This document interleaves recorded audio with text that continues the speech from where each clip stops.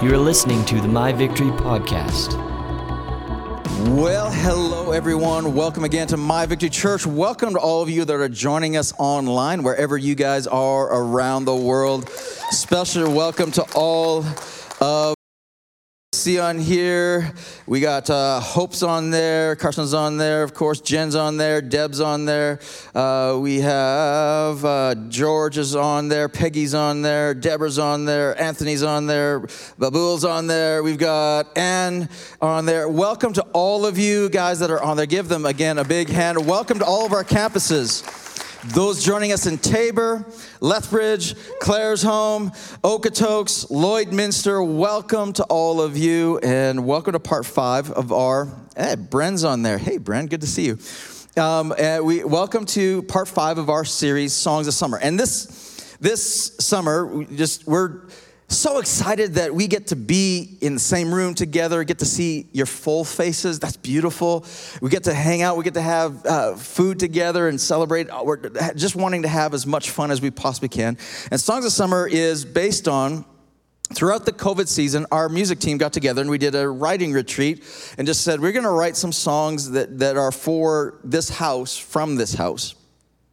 Prophetic songs, and I believe God speaks prophetically through worship in many ways, and we wanted to write songs that we felt like God was speaking to our church in this season. As these songs are being written, I noticed a different level of depth in them this time that I hadn't seen, and just in multiple ways, and I thought, we got to preach on this stuff too, because these songs aren't just from the few lyricists that we have that put them all together, and the musicians that put them all together. These songs are really, I think this is voicing what many of us have been feeling and going through. And I don't know if you have had that, if you've been here and heard some of these songs and some of these messages, but I'm hearing from so many of you that are saying, that one is like just for me. And we're not creeping you out and stalking you and writing lyrics that are going about your life, but we're saying, I felt, just as we did that, I felt like these songs are more than just for a few. This is something that is voicing something that all of us have been feeling. And what happens when you prophetically hear stuff, this is how God works. When you hear somebody else voice exactly what you're feeling, or you hear me preach a message and you're going like, were you following me this week? No. Like, how did you know? You're speaking right to me, what's going on? And I'm amazed every single time because somebody's like, did you prepare that like this week for me? And I'm amazed every single time, just as you are, because that's how Holy Spirit works. He cares so much for you and everything you're going through that he finds ways to speak confirmation of something. And when somebody else voices it, this is what happens to me. When I hear somebody else voice something that I've been wrestling with or thinking through and not sure if this is really God or this is something going on, and then somebody voices through a message or through a song that's puts words to exactly what I've been feeling, then I feel just that much more confident going, that is God. That's not just last night's pizza. That's not just my own crazy mind, which can drift off in all different places all the time. That is God really doing something. And that's what we felt like in this series. We wanted to give you something and share something with you that is going to confirm what God is speaking to you. Now, this is something fascinating. I didn't realize this until this week, and we prepared this whole series months ago. But as I was just meditating on things this week, I just noticed, and we talked multiple times about what order to put these messages in and the songs in and how we can do it. We talked like, how do we do that? And we went back and forth. In fact, we recently changed the ending order a little bit and just how things all work out. But this was fascinating. This week, I had this revelation that the songs of July, the ones that we have just gone through, and including a little bit of today's, today's kind of the halfway point, the breaking point, the turning point. But the songs that we have gone through were almost like a lament type songs of what the year and a half that we just all been through. And they're just kind of reflecting of stuff that we've wrestled and we've been through. And without like being smart enough to plan it this way, the last 4 songs that we're going to get to, today's the turning point, the last ones that we get to on here are going to be a shift to not just talking about what we've been through, but a real shift into where we're going. and what we're going to. And you guys are going to be a little bit, I think, just a little bit surprised as to some of the music that's coming, because it sounds quite different, and we're about to get our praise on. Is that okay?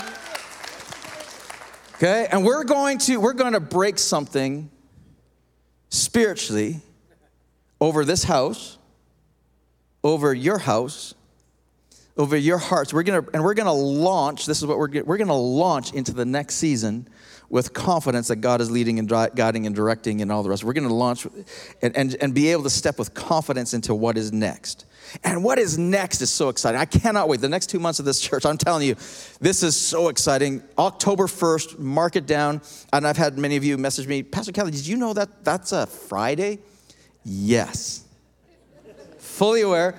It's a Friday. Friday, October 1st, we are going to have a party of parties on the property here. And we're inviting all of our campuses, all of you online. If you can make it here October 1st, come. I know it's a little hard for you, Tess, in the Philippines. Hey, come. If there's a way. Well, we'd love to have you. All right, but we are going to invite everybody here. We're going to have a party, and it's going to be basically a relaunch, kind of a replant of our entire church. And it's going to be a celebration. We're going to enjoy one another. We're going to relaunch, rebrand, all the rest of it. And plus, we're going to have a concert, all these kind of things. It's just going to be a party. And we're going to have campers on site for anybody who wants to come in and bring campers. And you can camp on site, hotels nearby, whatever you're into. We're going to hang out Friday, and probably it's going to drag into Saturday a little bit. And then Sunday back at our campuses, we're going to launch. And it's going to be basically the replanting of something what God has next. Yeah, it's going to be good. All right, today's song is entitled Grit and Grace. And yeah, it sounds just like it sounds, just to let you know, which is not country, just saying. In case you were thinking that would not be permitted in any, sorry, Cindy. Yeah. Not going to happen. But every single one of these messages, I begin with a question. And today's question, before you just quickly answer and give the pat Sunday school answer, and what I mean by Sunday school answer is those of us who grew up in the era of Sunday school. Anybody remember Sunday school in church? Yeah, in the era of Sunday school where we had Sunday school before church. Anybody remember that? Yeah. And then we had Wednesday services, and we had Sunday night services, and we were at church all the time. But the Sunday school answer is basically what we expect everyone else to expect. And we're good at that as Christians and religious people sometimes, aren't we? We're good at giving the answer we expect everybody else wants to hear. But we lie. Right? Everyone's like, am I allowed to say that? If you're not, you're lying, you're in church. Come on. Just kidding. But before you give the pat Sunday school answer here, I want you to really think through this answer, because here's the question. Have you ever doubted your faith? Have you ever asked, is God really real? And is what I believe actually true? And before you expect, this is the Sunday school answer. Before we have a hard time a lot of times admitting we got doubts. But I'm here to say, I'm a pastor. I got doubts frequently. Questions. I don't know. Recently, God, is this all real? Am I being punked? What's going, is this real? And then we feel this twinge of I can't say that out loud. I certainly can't say that to him. I definitely can't talk to my pastor about it or talk to other Christians about it. If I do that, they're just going to give me the same answer. Of course it's real. Just believe. Have faith. Come on. That's what faith is. Just believe. And we feel, I don't know, a twinge of guilt, or maybe I'm just talking about me, of even having those questions.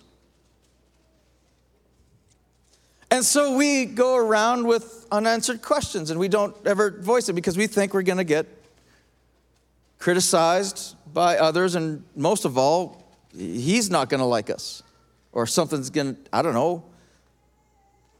So I want to address that. Is it okay to question? And before we get uncomfortable and all the rest of it too late, some of you are having those questions right now and going, oh no. Maybe you're not saying, is God real? Maybe that's not your question. Maybe you're saying, like, why God? Why don't you answer prayer all the time the way I want it to be answered, in the timely fashion I want it to be answered? Like, why do you do things and allow things? And God, what, like, is this real?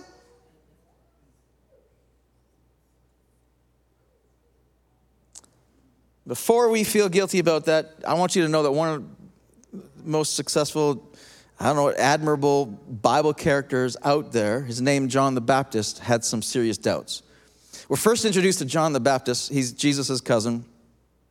And he was the one that went out into the wilderness and was weird. He dressed in camel's hair and smelled gross, I'm sure, looked gross, like was not a sight to behold. But he would go out there and he'd preach repentance. And he was basically saying, repent from your religious ways and come into relationship with God in the real way and get baptized. And people were following by the droves and walking away from the Pharisees, by the way, in order to do this, and kind of threatening the whole, religious apple cart, like turning it over.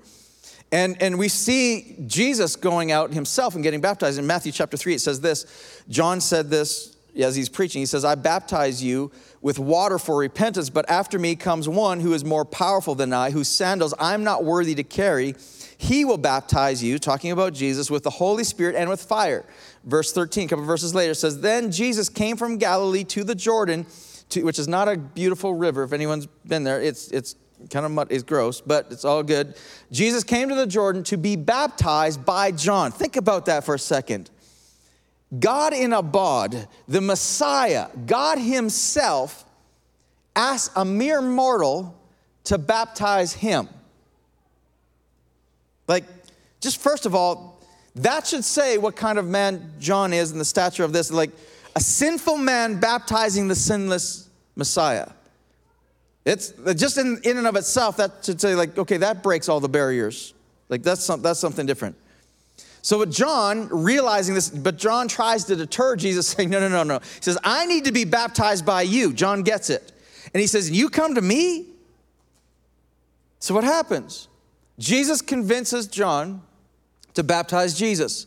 And he baptized Jesus, and immediately afterwards, the skies open up, and God's audible voice speaks and says, this is my son. John's witnessing all of this. Everyone around there is witnessing all this. A dove flies down, all the rest of it. This is spectacular, and you're thinking, if there's anybody ever in all the Bible besides Jesus that shouldn't have any doubts, it's a guy who baptizes and believes that his cousin is the Messiah. How much faith would it take for you to believe that your cousin is God?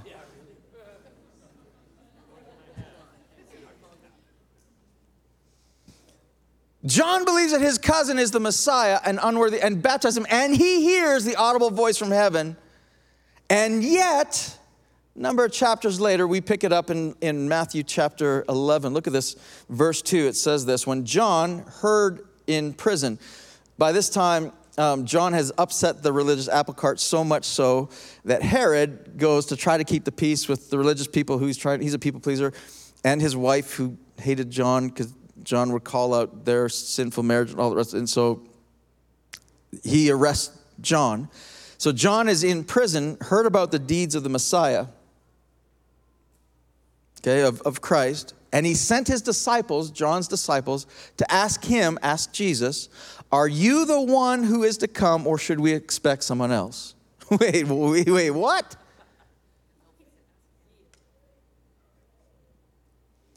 This is after John has seen the skies part and God's audible voice speak. This is after he says, I'm not worthy to baptize you. You're the one. This is after. After. And he's like, are you really the one? And the question that we need to, that I really want to get to is, how did Jesus respond to these questions? Did he roll his eyes? Did he take a deep breath? Did he respond in anger? Because his response is important because it's an indication of how he was going to respond or how he is going to respond to my questions, to my doubts, too. Because if there's anybody who has no excuse to have questions, it'd be John. So Jesus' response is going to be all telling. So here's what Jesus does. Look at how he responds. Jesus replied, go back and report to John what you hear and see. The blind receive sight, the lame walk, those who have leprosy are cured, the deaf hear, the dead are raised, and the good news is preached to the poor. Blessed is the man who does not fall away on account of me. Watch, look at this. No anger, no sigh that we can tell, just a straight response of what was being accomplished. As evidence of God's kingdom come. Because remember, at this point, Jesus says he announced his ministry right after getting baptized by John and saying the kingdom of God has come. So evidence of the kingdom of God coming, Jesus says the blind see, the lame walk, the lepers are cleansed, the deaf hear, the dead are raised.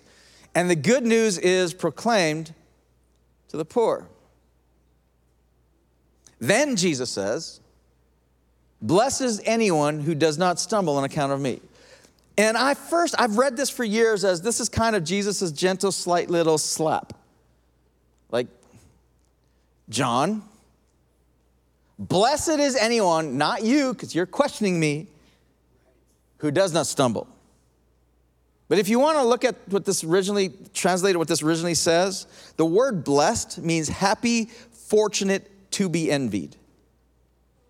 Okay, so in other words, Jesus is saying it's enviable if anyone doesn't at some point in their life get offended by me. In other words, interesting statement. It's almost like Jesus is saying, yo, it's enviable if someone's not going to get offended by me in some time. Let me just put this in perspective. Our relationship with God is a relationship. So in perspective, is there anybody in here, you don't have to answer this, and please don't answer this out loud, but just let me ask the question. Is there anybody in here who's been married longer than 3 months who has not at some point in their marriage been offended by their spouse?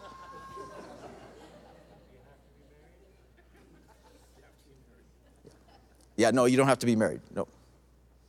Anybody here who has children that are older than 6 months, never been offended with your children?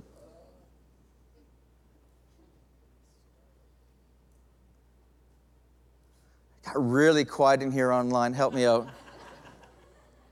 The reality is, those that we love the most, at some point, it'd be enviable to have a marriage unoffendable. Wouldn't that be enviable? That'd be like, oh my goodness, like that, how can you imagine that? No. That's what Jesus is saying. We're in relationship, and if you at some point aren't going to get offended with me, like you're to be envied. Is that what he meant, or is this just Kelly's weird translation? Because watch. I think it's what he really meant, because look what he says next. As John's disciples were leaving, Jesus began to speak to the crowd about John. Just as. It doesn't say after they left. It says as they were leaving. In other words, Jesus kind of raises his voice a little bit, and he's like, let me tell you about John. And all of a sudden the disciples are like, woo, we should probably listen to this. Because Jesus has been nice so far, but here it comes. And we're going to tell John all about how he's in trouble for asking that question. And I'm probably thinking John's disciples are like, really? We were there, John, when we saw the heavens open up. You want us to go ask this question? You want us to ask this question? And then they see Jesus' response, and they're like, okay. And then they're leaving, and they hear Jesus, let me tell you about John. And they're like, whoa, here it comes. And they're expecting Jesus to say, like, he's my cousin. How dare he? I was there. Heavens opened up. God, my Father spoke. Like, how could he have questions? That would be what would be expected. But look at what Jesus says. Jesus said, what'd you go out into the wilderness to see? A reed swayed by the wind? If not, what did you go out to see? A man dressed in fine clothes? Not John. That's not the guy. Camel's hair, gross.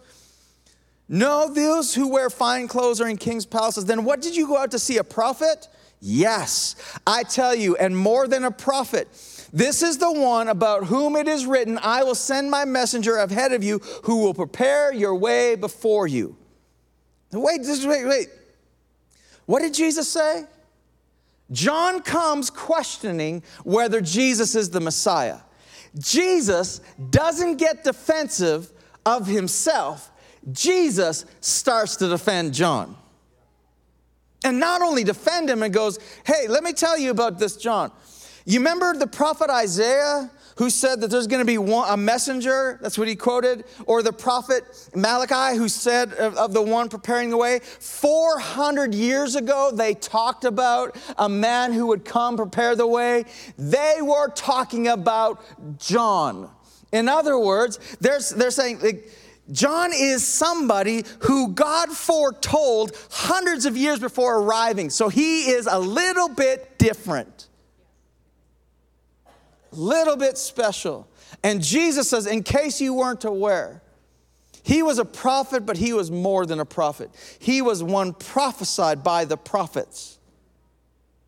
This is John. And Jesus' response to defend John is an indication of how he's going to respond to your questions. Can you imagine you question God? God, like, what's wrong with you? Like, what are you doing? Like, are you even real? I don't know what I'm talking to. Like, I don't know. And you question God, and he's not going to get defensive going, I'm here, I'm God. He's not going to be that, he's not going to be that parent that's like, I'm God because I said so. Can you imagine his response to your questions, your doubts is to defend you and your calling? In other words, listen, I always pictured God as the judge and chief executioner when I messed up. When in actuality, Jesus is actually the defense attorney.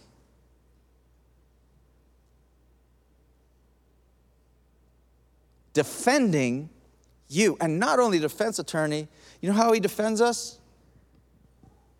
He says to the accuser, you can't touch him or her. She's mine. He's mine. And by the way, what they deserve, put it on me.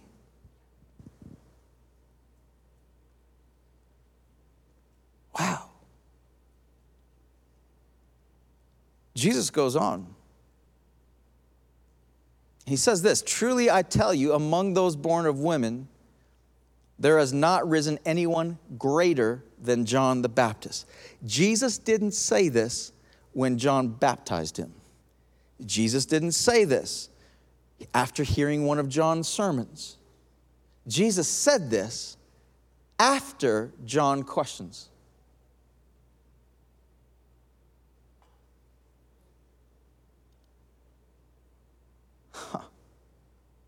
Jesus wasn't offended by the question at all.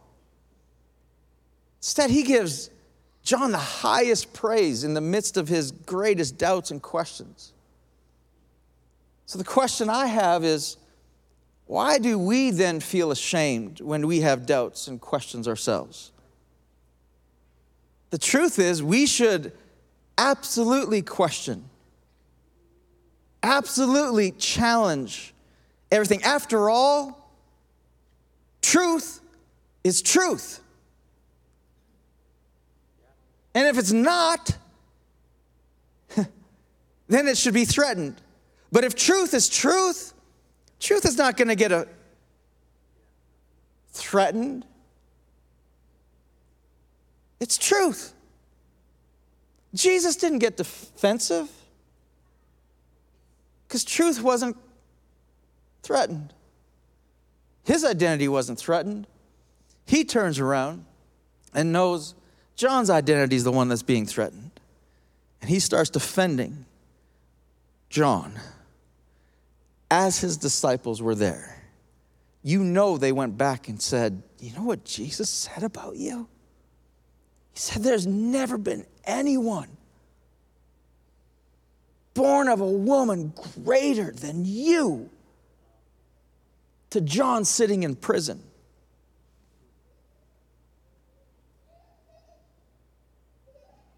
Now, this is not, I like putting myself in the stories. And I'm imagining Peter. Of course, I give Peter such a bad rep. Hopefully he'll forgive me in eternity. But he was really dumb sometimes.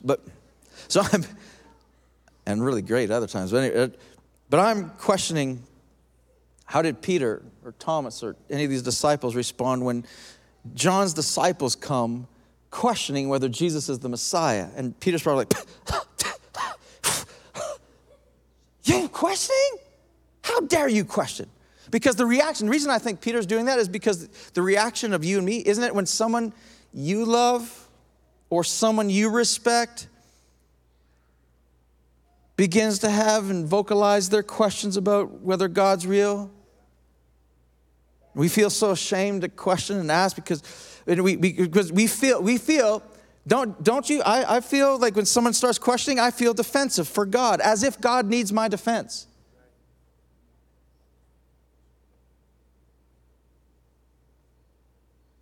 So we say really dumb things sometimes as Christians to our kids who have questions, to our spouses who have questions, to our friends who have questions, to pastors who have questions. And we feel like we got to defend God as if God needs our defense. Fact is, truth is either truth. And Jesus wasn't done yet. He says there's no one ever been born as great as John. And then he says to Peter, to Thomas, and to everybody else listening, because Jesus defended, I don't think this is what Peter expected Jesus to do. They're like, what are you talking about? You're saying he's the greatest and he just questioned you? Like, okay, maybe you're letting John get away with it because he's so great, he's so awesome, he's your cousin, he baptized you, I get it. You're letting John get away with that. I can't have questions though. And Jesus answers that response too, and he says this, yet whoever is least in the kingdom of heaven is greater than he. Talking about John the Baptist, meaning John had these questions before Jesus went to the cross and rose again from the dead. John had these questions before the Holy Spirit was released to all of us. And what Jesus is saying is all of us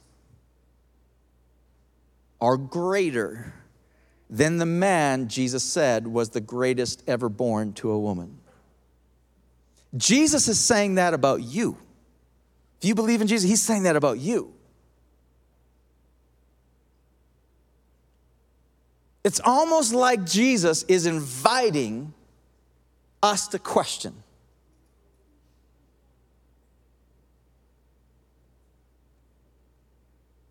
And why not? Because I think that would mean us pressing in closer to him in relationship. Well, look at this. Here's today's takeaway. It's a great quote by Herman Hesse. I read this quote and I was like, oh. He says this, faith and doubt go hand in hand. They are complementaries. One who never doubts will never truly believe. One who never doubts will never truly believe. Imagine just for a moment if we were all open with our questions. Imagine if we allowed others to be open with their questions as well. Because God is not afraid, Jesus is not afraid of us questioning him. In fact, I think he's more afraid of our silence. So what if you shouted out to God your anger, your doubt, your fear, and just, are you real? Like, why aren't you doing what I want you to do? Like, what is all this true? Because God's not threatened by that. He's not afraid of those questions.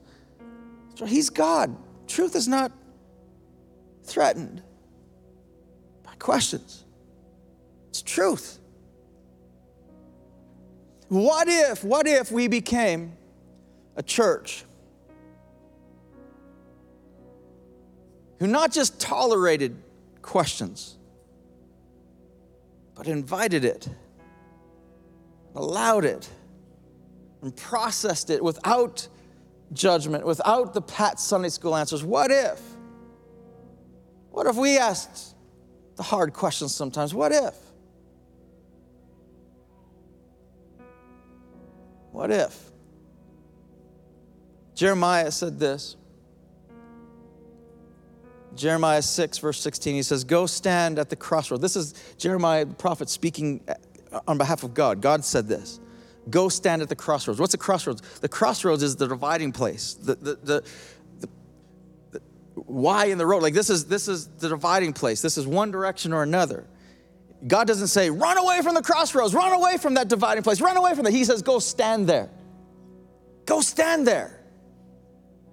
And look around. And ask questions, ask for directions to the old road, the tried and true road. Then take it and discover the right route for your souls.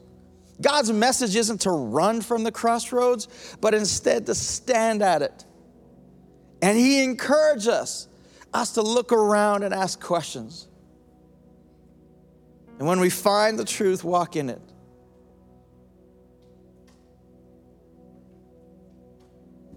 Does this help anyone?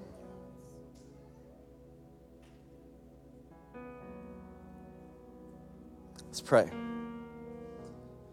God, I thank you so much for your word. I thank you so much, Jesus, for your example.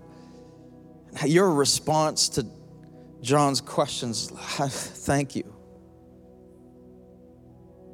You're so merciful and kind and good. Thank you. God, we got questions. Be patient with our questions. We thank you that you will.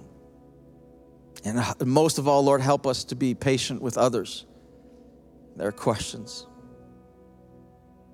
and their process. In Jesus' name, amen. If you're here today and you don't yet have a relationship with Jesus, maybe because you got questions. Maybe because you're like, I don't know. Listen, Jesus doesn't invite you into a relationship once you have all those questions answered. He invites you into relationships before any of the questions are answered. He just says, hey, come, follow me, come into a relationship. He doesn't invite you into a church or into a religion. He invites you into a personal relationship with Him. He invites you to throw those toughest questions, the toughest ones you might possibly have. He invites you to throw them at Him and says, come and have a relationship. Let's talk. If you want a relationship with Jesus, all you need to do is confess with your mouth that Jesus is God. We're going to do that right now. I lead you all into prayer. And if you believe in your heart that God raised Jesus from the dead, which makes Him God, then right here, right now, you begin a relationship with Him. So I want to invite you to pray this prayer with me. If you're watching online, repeat it after me wherever you are. Let's pray this together. Dear Jesus, I confess that you are God, and I believe that you rose again from the dead. And I ask you now to become my God, my Lord and Savior, and my friend. And thank you for forgiving me of all my wrongs, for accepting me just as I am. I give my heart to you. In Jesus' name, amen. I invite all of you to close your eyes and bow your heads. If you prayed this prayer for the first time, would you just boldly raise up your hand, give me a wave and saying, yeah, Pastor, I prayed this prayer the first time. I want to begin a relationship with Jesus. At the end of the service, we'd love to give you a Bible. It's our free gift to you. Explains what this relationship's all about. It's a way to journey into relationship with him. I'll look around one more time. Just give me a quick wave. If you prayed this prayer for the first time. Awesome. Thank you. Thank you. Amen. If you prayed this prayer the first time online, just click I have decided comment that's in the comments below. Just click like on that and our team will reach out to you and we'll send you that Bible as well. Amen. Isn't God good? So good.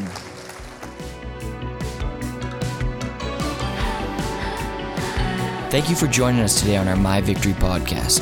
If you'd like to learn more about us, check us out at myvictory.ca. If you'd like to watch our live stream, go to victorylethbridge.tv.